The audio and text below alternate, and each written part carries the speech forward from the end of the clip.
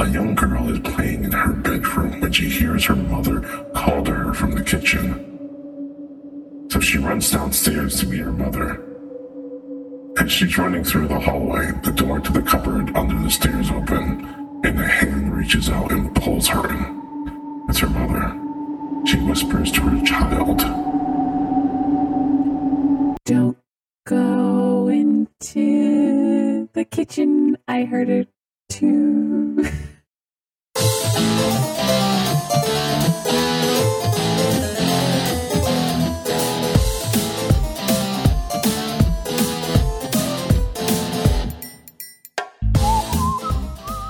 Hey everyone, and welcome to today's episode of Crime and Seek.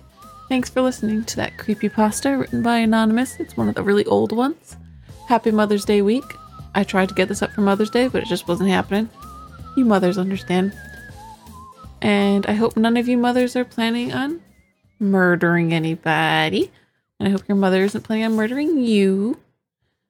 But if any of those situations apply to you, I have a statistic that won't ease your anxiety at all, although it's not as bad as I would have thought. Around 450 children are murdered by a parent in the U.S. per year. Oh, that's terrible. It is terrible, but I thought the number would have been higher. Reported charges. Yeah, that's true. Reported.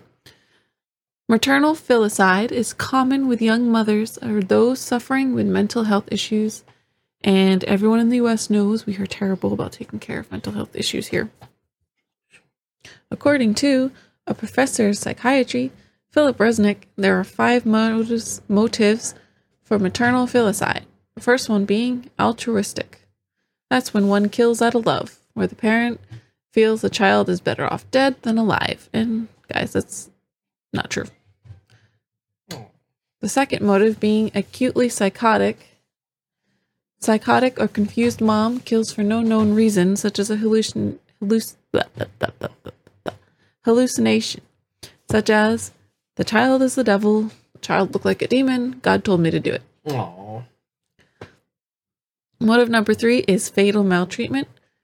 Death was not expected, but caused by actions such as neglect, abuse, or Munchausen syndrome by proxy, and that's when a caregiver makes up an illness that the child does not have in order to gain attention from others, and they can lead to the child's death or unnecessarily confining a child to a wheelchair, unnecessary cancer treatments, etc. Motive number 4, unwanted children. This one's pretty much self-explanatory. Kids not wanted. Sad. It is sad. Motive number 5 being spousal revenge, and that's obviously getting back at a spouse by taking away the children that they treasure. Hello, Dubert. Take it away. Take that cat out of here. What are you doing, buddy? Hey, Dewey. The more economic stress on a mother, the more infanticide that will occur. The death of multiple children within the first 24 hours of life, otherwise known as multiple neonaticide, is extremely rare, but one mom in particular showed that it is very much still possible to happen. Today, we will be talking about the killer mother, Megan Huntsman, who is responsible for not 1, not 4, not 5, but 6 newborn deaths, all of which were her own children. That's terrible. Today's tale starts on April 13th, 2014, when Megan's estranged husband was cleaning out his garage, where he found a surprise bundle. No, not a good one, like something off of Amazon, something you forgot you ordered, a gift someone sent you. No. This box smelled. And inside the white, smelly box, he found the decayed body of a newborn. Oh. When the police came to search the garage, they found 7 babies total.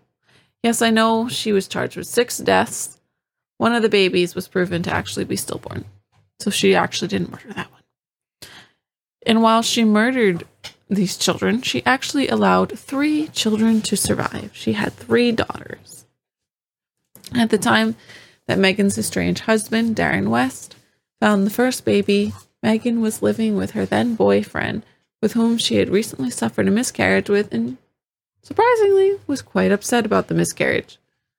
Which I say surprisingly because she was perfectly fine murdering 6 other babies previously. And Darren had called her to confront her about the babies that had been discovered, and she asked her boyfriend for a gun, as she knew it wouldn't be long before what she had done would come to light. Don't worry, guys. She got taken in by the police. She didn't kill herself. That wouldn't have been a fitting punishment.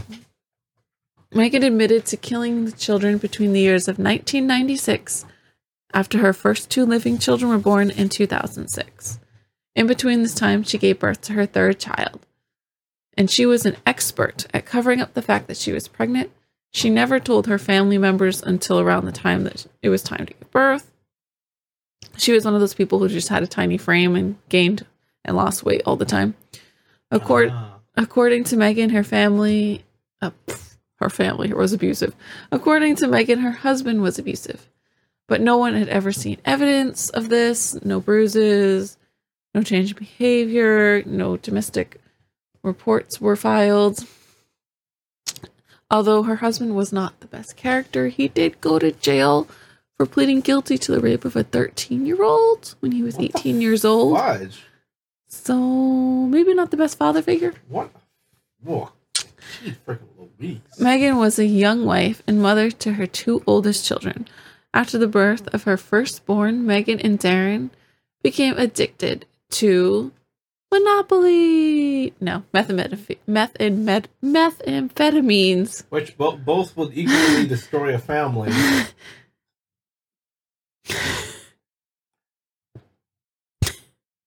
I hate Monopoly.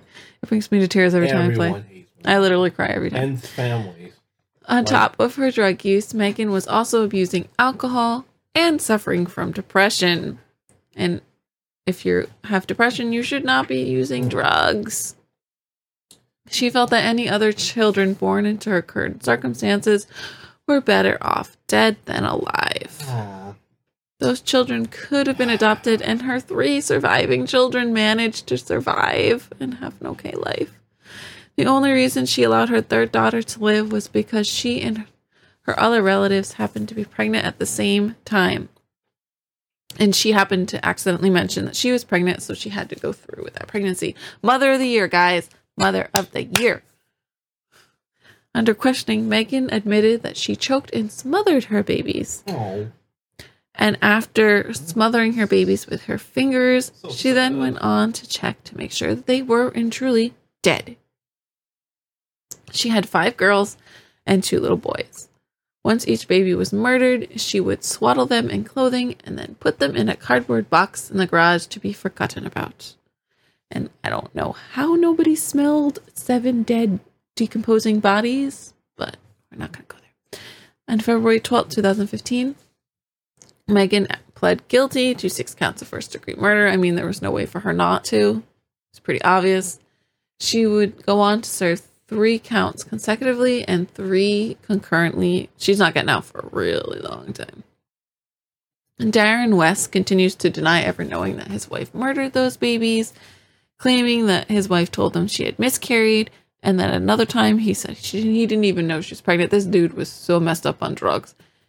He was on methamphetamine, cocaine, and marijuana all at the same time. He was probably also doing alcohol with his wife as well. So the police couldn't lay any claims against him because this guy was completely wasted. His brain was a fog. So happy Mother's Day week, everybody. I know that's kind of a depressing episode and a short one at that. I'm thinking about making a little mini series about bad moms. Just for this month, I said, hey, why not? It's Mother's Day month. So don't forget to tell the women in your life how much you care about them. But if they are holding a weapon, don't hug them. If they got that little crazy look in their eyes, go get them their favorite food. They're hungry. On that note, please like and subscribe or write a comment. Let me know if you like shorter episodes, longer episodes. Just give me some kind of feedback. Thanks so much for turning into Crime and Seek. A little bit of crime, a little bit of scary. Till next episode, everyone. Toodles. Bye.